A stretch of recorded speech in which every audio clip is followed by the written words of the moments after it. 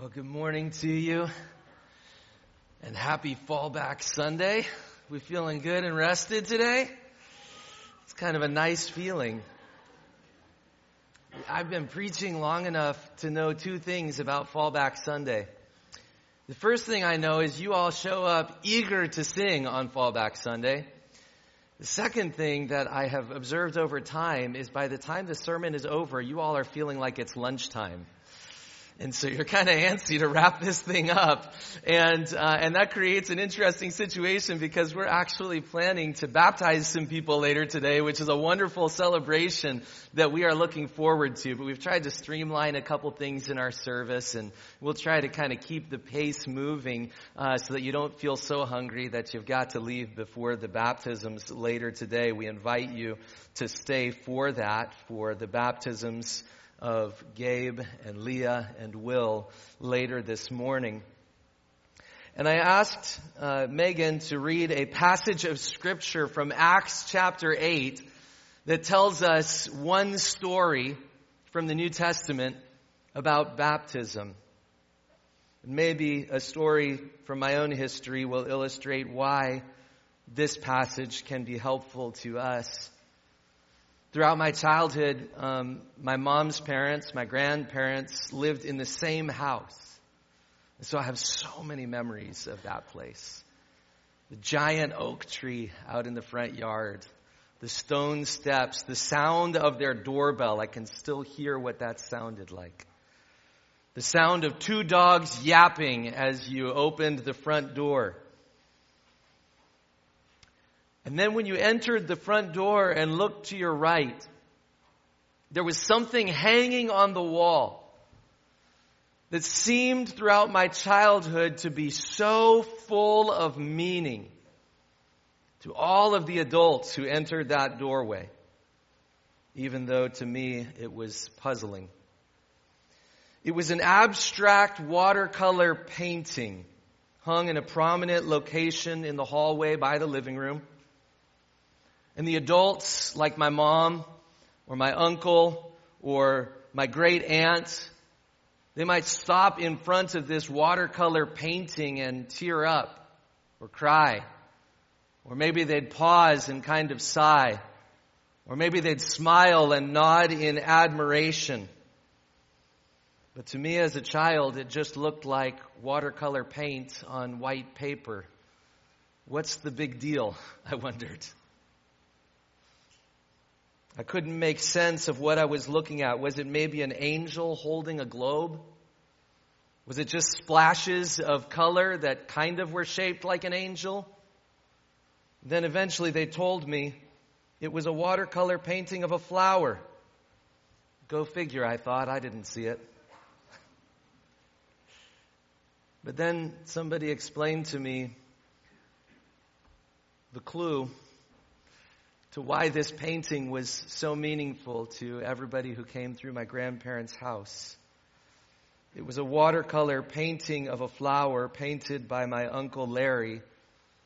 And you need to understand that my Uncle Larry was an artist who died when I was in first grade. All of a sudden, the meaning of that painting, which for so long made no sense to me, began to make sense. And actually all these years later, whenever I see that painting to this day hanging in a family member's house, it moves me as well. Because you see, as puzzling as that painting might be on its own, when you understand the backstory, you begin to see the depths of its meaning.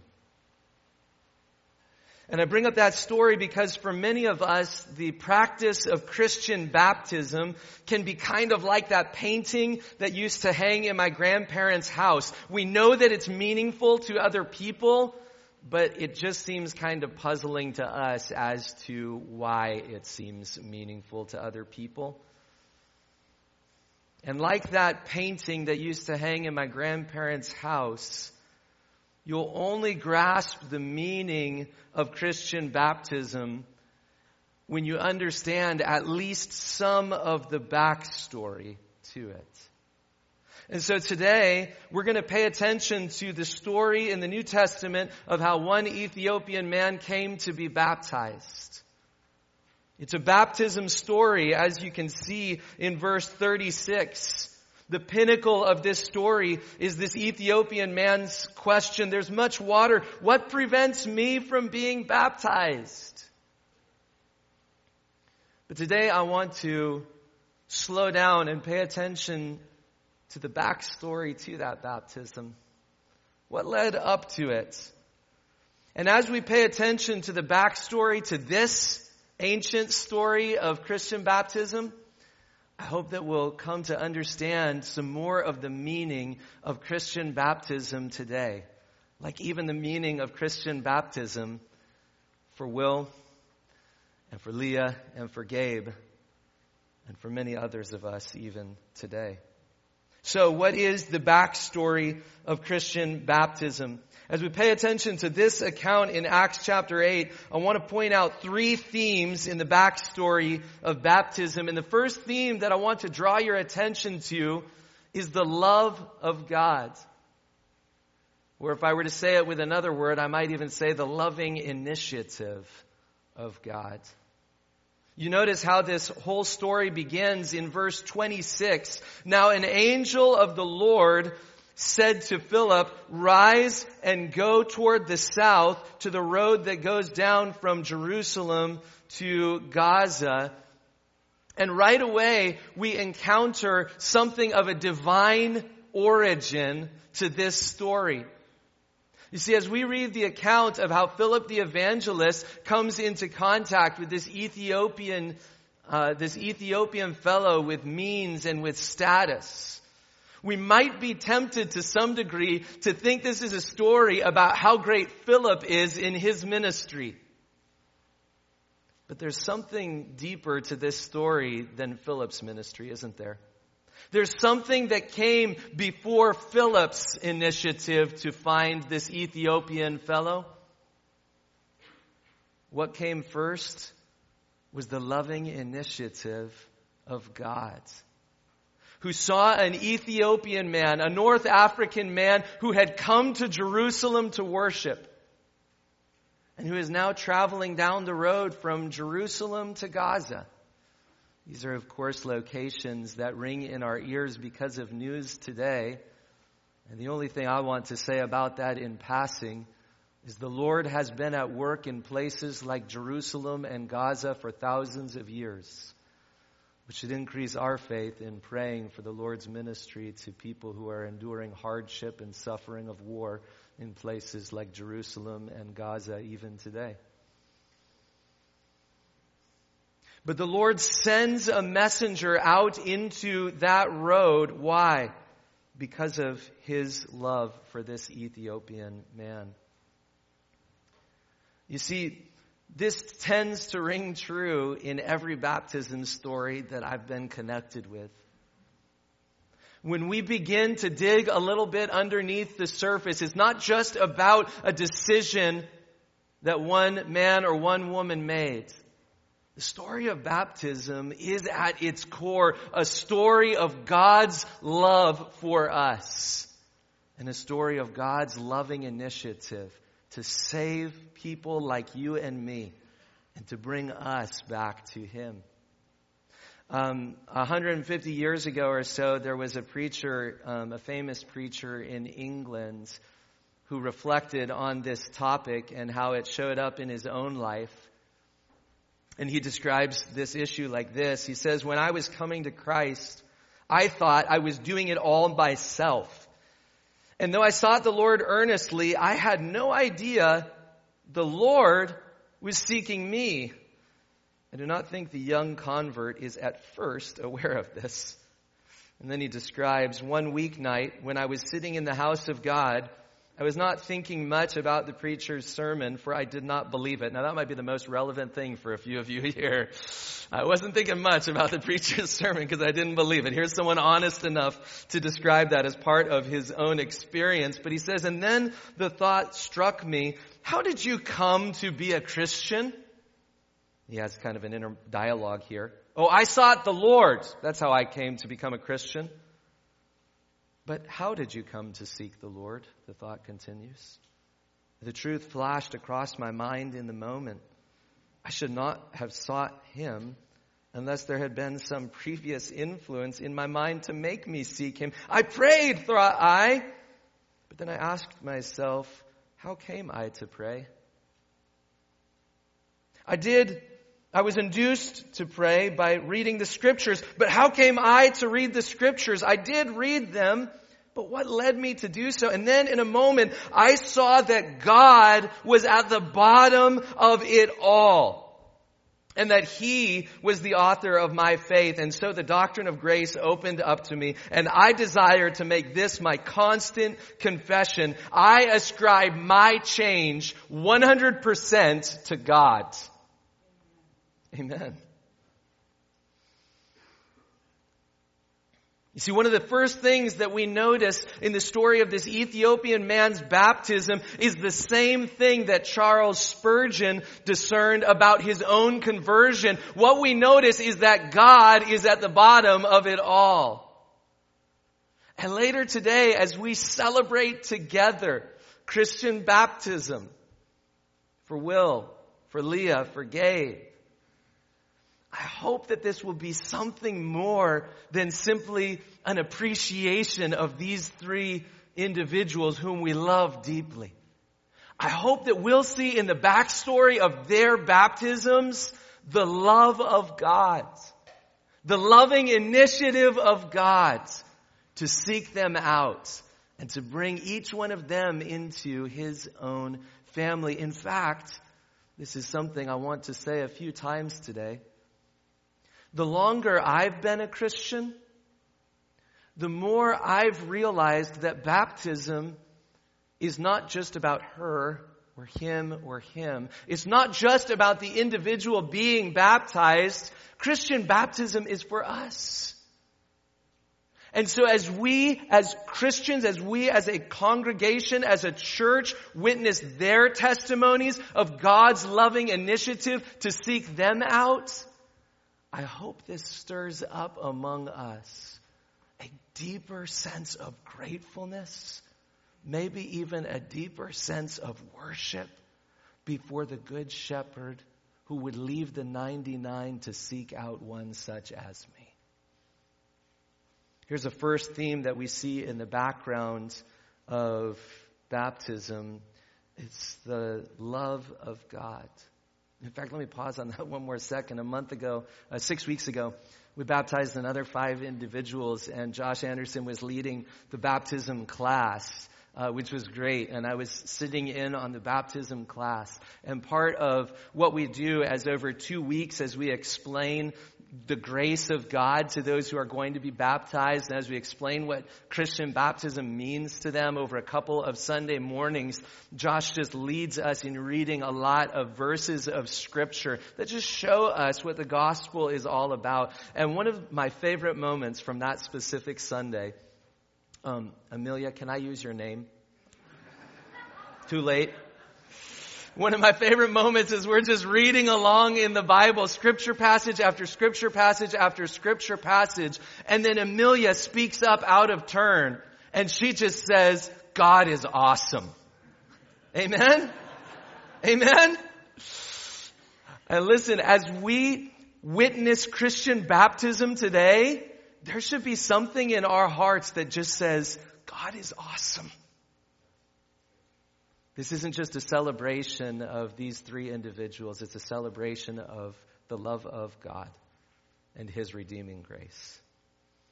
It brings us to a second theme in baptism that we need to notice, and it's this theme of the faithfulness of a messenger, as I would call it. You see, as God in His loving initiative sends an angel to get Philip's attention and to say, I've got somebody for you to find, go out there into that desert place, Philip has to begin an arduous journey out into the desert, a challenging journey into a somewhat dangerous place. And verse 27 tells us he rises and he goes. He rises and he goes even when he doesn't even know what the end of the story is going to be. He doesn't even know what's going to happen, but he knows, I'm called to go and do something on behalf of the Lord. So he begins taking one step of it at a time, even before all of the details of it are clear. And along the way, he finds this North African ruler, an Ethiopian eunuch who works for a woman of great power and prestige in Ethiopia. This individual had come to Jerusalem to worship. We don't know everything that was going on in his life story. We don't know if he had begun to convert to Judaism and if that maybe had brought him to Jerusalem to worship. We don't know if he was just curious and intrigued by the many religious traditions of the diverse world that he lives in, as many college students today are intrigued to learn more about the many world religions in the diverse world that we live in today. We don't know if he's just got this spiritual sense of seeking and he's looking for anybody doing any spiritual stuff and that takes him on a journey to Jerusalem. Perhaps he was going on official business. We don't know what took him to Jerusalem, but we do know this: the Lord made sure there would be a messenger in his path before he made it back home. And here we encounter this faithful servant named Philip. The Spirit says to him in verse 29, not only go out into the desert place, but now go and seek out, the Spirit says, go over to that chariot. Go over to that person of specific prestige and begin a conversation with him. And then verse 30 tells us that Philip runs over. I kind of love this picture. Like, wait, God has something for me to say to you. It's kind of a comical picture, I think. But he runs over and he begins a conversation with this man from Ethiopia. But here's the thing that we want to notice as it relates to the backstory of baptism. As this Ethiopian man ends up getting baptized, I'm sure that he was fully aware, my baptism is a result of the grace of God. I'm sure this Ethiopian man was aware God was at the bottom of it all. But I can't imagine that this Ethiopian man would ever tell the story of his baptism without remembering with a certain sense of gratefulness that faithful message who brought the message of the Lord into his life. And here's what I want to pause and say for a second. Isn't the same true today? As we celebrate the love of God in bringing people into his family, aren't there always faithful messengers that the Lord has used in his process? I mean, even in the most extreme cases, like in the case of Saul of Tarsus, when he's converted really through a vision, what does God send him to do? Go and find someone who can help you understand more of this. We're not doing this all by visions, you know? Like that's how it works, even in the most extreme of circumstances. There are always faithful messengers involved in bringing us to the point of baptism. When we do our starting point class and we kind of introduce people to what we understand to be some of the basics of the Christian faith and what we understand to be what it means to participate in church life, one of the things we often do there is we say, how many of you, and we're talking to people who want to participate in the church, and so we're assuming, you're there because you've met Jesus, and so we say, how many of you met Jesus through someone that you didn't know before they led you to the Lord? Maybe through a radio program, maybe through a random track, maybe through a random stranger who comes across your path. And every once in a while we get somebody in our class who has a Philip and Ethiopian guy kind of story. Like the Lord just led this person across my path and now here I am following Jesus. But way more often than not, we then say, how many of you came to know the Lord through a faithful messenger, maybe like someone who was a close friend of yours at school, or a close friend of yours in college, or a family member that you grew up around, or somebody that you had known and trusted for some amount of time, and that's when almost all of the hands go up in the air. You see, sometimes the Lord does use surprising messengers to come and help us understand the message of the gospel. For example, One of the people being baptized later today, Will, shared earlier today, and I think you'll hear it in his video later, that part of what led him to get baptized today is that Ray Mensa, the Lord led Ray Mensa from Ghana, West Africa, to come and speak here a couple of months ago. And something related to Ray Mensa being led from Ghana, West Africa to come and spend a little bit of time in northern Illinois, of all places, and coming to preach here. The Lord led Ray here, and the Lord used that faithful messenger to stir something up in Will's heart. And praise God for that, right? But praise God also that the Lord had been planting seeds through parents in his own household. And the Lord had been planting seeds through youth group and through friends who are Christians here in this church family for years leading up to that moment. And so even if, like Will, we can say, the Lord led someone from another continent to help me come to know the Lord, very often we can look back and we can see this whole trail of faithful messengers that the Lord has been using to plant seeds in our hearts and our lives. And as we recognize that, especially as we recognize that linked in with the recognition that ultimately this is about the loving initiative of our God who's at the bottom of it all, when we think back on the faithful messengers that the Lord has used in our lives, I think that one of the effects for us should be a certain kind of holy gratefulness. A certain kind of gratefulness to God for putting people in our lives to talk with us about Jesus and to teach us about what it means to follow him. Gratefulness is one of the most overlooked routes to joy in our world, isn't it? You know how many dollars gratefulness costs you? It costs you $0 to be grateful today. You know how much time it will take you to be grateful today? Probably not much. And yet the joy that we can experience and discover in life as we slow down and spend $0 and perhaps only a minute or two reflecting on life and turning those reflections into saying to God, thank you for bringing into my life people like Mrs. Busick, my Sunday school teacher. People like my mom and my dad who share with me who taught me about Jesus. Friends like Emerson who told me about the Lord. As we just stop and for $0 and at the cost of only a couple minutes of time and give thanks to the Lord for those faithful messengers that he's brought into our lives, there's a world of joy and gratefulness that can be unlocked in front of us, even now, even right now. And even as we watch these baptisms later today, let me ask you directly, what faithful messengers has the Lord put in your life?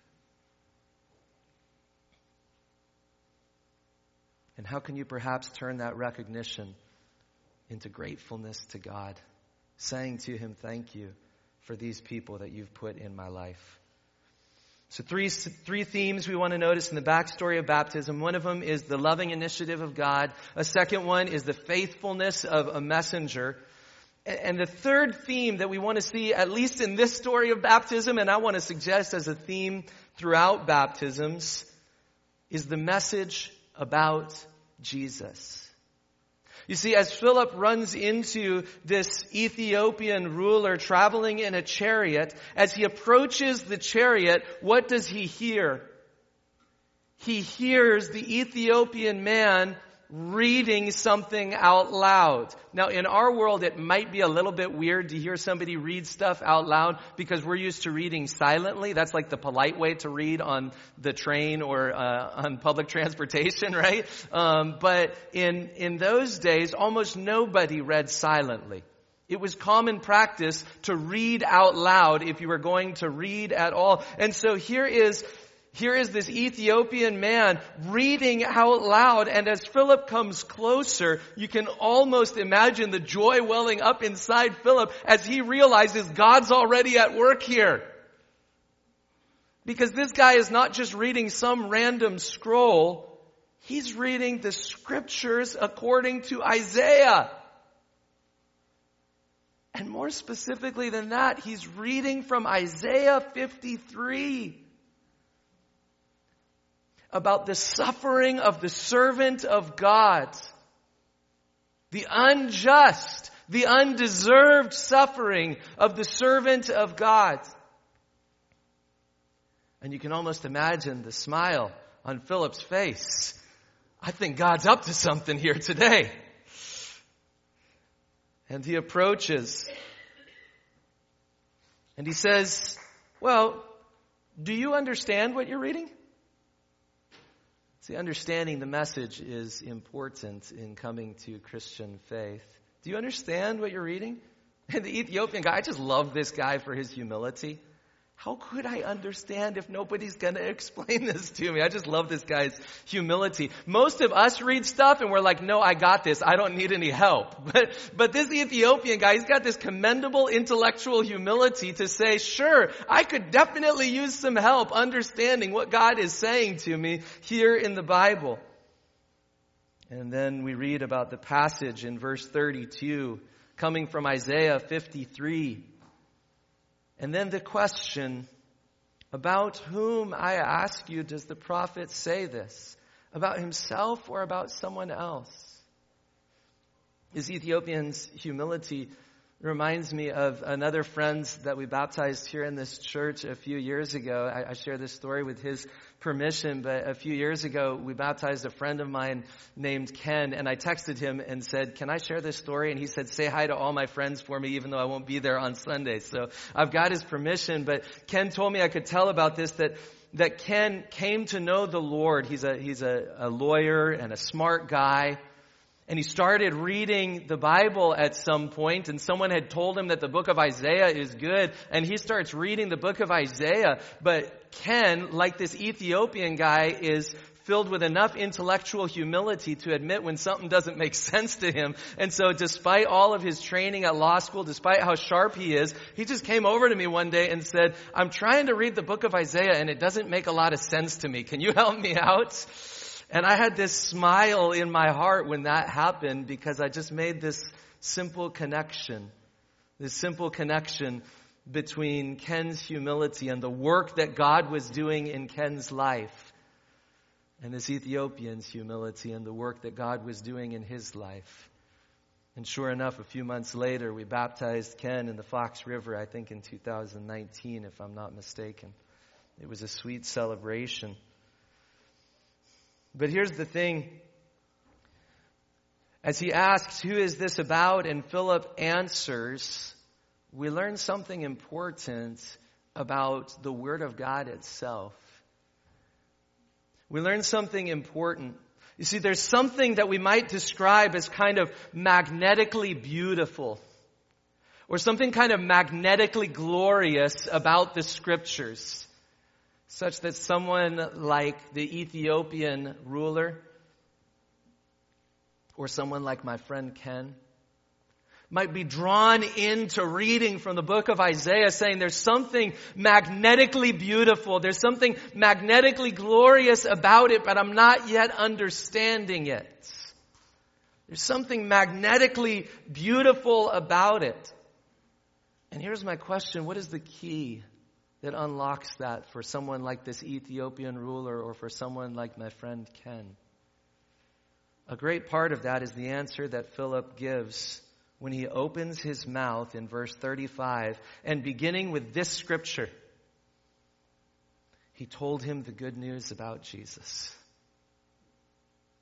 You see, in Philip's mind, the Bible is not just a story with a random collection about a whole bunch of different characters, from Moses to Samuel to Isaiah to Peter to Paul, a whole bunch of characters, and we kind of get lost in which one we're reading about and who it's all about. But according to Philip, this book is not fundamentally just a random collection of stories about a whole bunch of different heroes. According to Philip, even if you're reading in the book of Isaiah, it's all about one hero whose name is Jesus. And the same is true if we're reading from the book of Exodus or the book of 1 Samuel. The same is true if we're reading the letters of Paul or the letters of Peter. This isn't about a whole bunch of different heroes. According to Philip and according to Christians across the ages, our good news is not come and learn all the rules that Moses taught.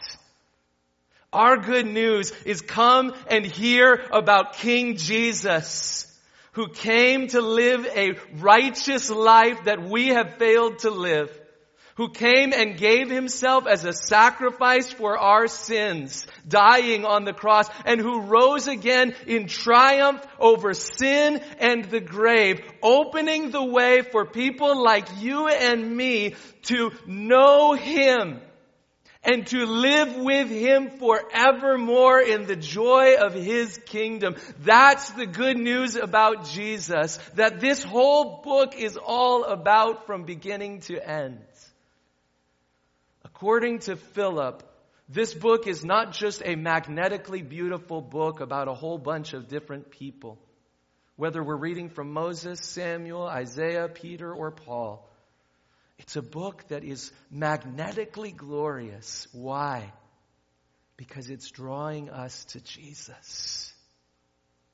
By the power of God at work in every part of the Scriptures. I love that Gabe earlier today shared with me that part of his story of coming to faith relates exactly to this issue. He grew up, he said, hearing the stories about many of the characters in the Bible. But I love his honesty in how he described it earlier today. He said it always seemed like these were just fairy tales. I love his honesty in saying that.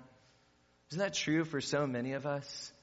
We read the Christian scriptures, the Old Testament and the New, and we read them just as if they're fairy tales. Well, that's cute. Well, that's interesting. Well, how much does that inspire me today? We read them just as if they are fairy tales. But the glory of the Christian scriptures is that they invite us to imagine, what if something better than a fairy tale is actually true? What if the thing that all of the fairy tales have all been pointing to is gloriously true? The hope of true love, gloriously true. The hope of the deepest enemies defeated, gloriously true. The hope of overcoming everything that is lined up against us, gloriously true. The hope of overcoming death itself and experiencing life beyond this life, gloriously true. Not just because we imagine and wish it to be so, but because our Lord Jesus Christ gave his life and rose again from the grave in triumph over the great enemies of sin and death on our behalf. This is the good news of the message about Jesus. It's the message that changed this Ethiopian man's life. And it's the message that is still good today.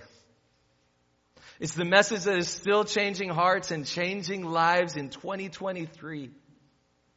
You see, as this passage ends, after the Ethiopian man is dunked in water for baptism, and as he goes on his way, he's traveling back to Ethiopia. And in the context of the book of Acts, we see that God is up to something bigger. The gospel is moving away from Jerusalem and Judea. One baptism, one changed life at a time. The gospel is moving to Ethiopia and to North Africa. Soon it will move to Italy and Europe, and as history teaches us, to Asia and to South Asia and India.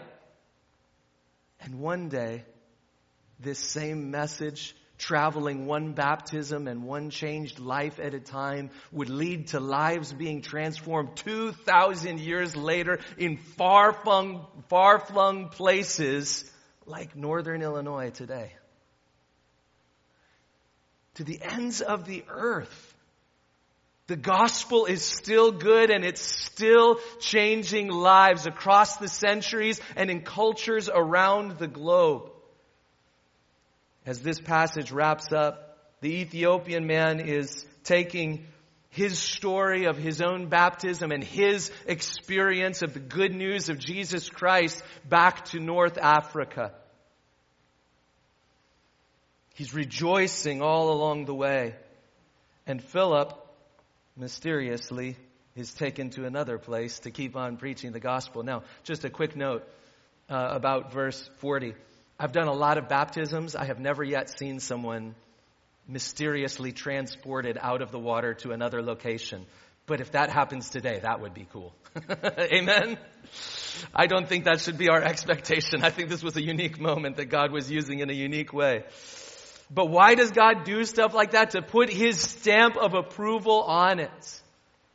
And to say that this story of His love, God's love, working through faithful messengers to bring the good news of Jesus Christ, one life at a time, to spread from Jerusalem and Judea to North Africa and to the ends of the earth. This is God's stamp of approval saying, this is what I'm doing in the world, and this is what I'm still going to be doing in 2023 and beyond. You see, at kitchen tables and at coffee shops, in workplace lunch spots, and in college campuses, in conversations with neighbors, and in Bible stories with kids, we get to join this movement of what God is doing. God's love through faithful messengers is spreading the life-changing, magnetically beautiful and glorious good news of Jesus Christ through His Word, one life, one conversion at a time to the ends of the earth. And we get to play a part in that. We get drawn into it. You see, this is the main point that I want to draw our attention to today. If baptism at times has felt to you like that painting in my grandparents' house, I see that it's meaningful to other people, but I'm not sure why. I hope that recognizing some of the backstory to baptism can help you and can help us appreciate the glorious meaning of what we celebrate as we celebrate Christian baptisms today. I hope it will lead us to a place where we can praise God and join together in giving thanks to Him for His love, which is at the bottom of it all. Working through faithful messengers who from all of the scriptures are explaining the magnetically beautiful and life-changing good news of Jesus Christ. To those Christians here today who have been baptized before, let me reiterate, baptism is for us. And so I hope that as you witness Christian baptisms today, this is a moment when you can recognize this isn't just about her, this isn't just about him, this is about us as believers. This isn't just about her or just about him being blessed in the name of the Father and the Son and the Holy Spirit. This isn't just about her or him being brought into the family of the Father and the Son and the Holy Spirit. This is about us. And as God is symbolizing and also sealing and strengthening something in her life and in his life and in his life, I hope that the Lord will be symbolizing and sealing and strengthening something in your life. As you praise His name, that you are brought into the family of the Father, the Son, and the Holy Spirit. Through His Word, delivered by faithful messengers, but ultimately because of His loving initiative as a good shepherd who would seek out one like me. To those who are Christians witnessing this baptism today, I hope that this strengthens something for you. I hope this draws you closer to our Lord Himself. And to those of you who are not following Christ, I do believe that baptism is for you as well. Because even if it is not yet your story, That you would say, I know that God in love sought me out and brought me into his family. That can be your story even today. And Christian baptism is designed to be a public testimony, telling you, visualizing for you, with pictures in front of you, the love of God. That through the power of his gospel and through faithful messengers, invites you today to join the family of the Father, the Son, and the Holy Spirit, and to join us in giving thanks and rejoicing in the name of our great Redeemer who loved us and gave himself for us. And to those of you who are being baptized today, Leah and Gabe and Will, I hope and pray, and we will pray for you later as well, I hope and pray that today is a day of deep gratefulness for you. Not a once-in-a-lifetime kind of gratefulness, not gratefulness today that you'll never experience again. But I hope that today is a day of profound gratefulness for you, marking the beginning of a journey of lifelong faith in our great Redeemer who loved us and gave himself for us. And so I pray that your baptism today will be a gateway into decades of rejoicing as you anticipate an eternity of rejoicing together with countless multitudes from around the world and across the ages who say, my baptism leads me to say, worthy is the Lamb who was slain. This is the meaning of Christian baptism. This is in the background of every story of baptism. Of course, there's more that could be said about baptism. But in the background of every baptism story, in the background of every true baptism story, we see the love of God at work, using faithful messengers who carry a magnetic and life-changing message about Jesus, leading to lives being transformed to the glory of his name. Amen. At this time, I'd like to invite those who are going to serve the elements of the Lord's Supper to make their way forward.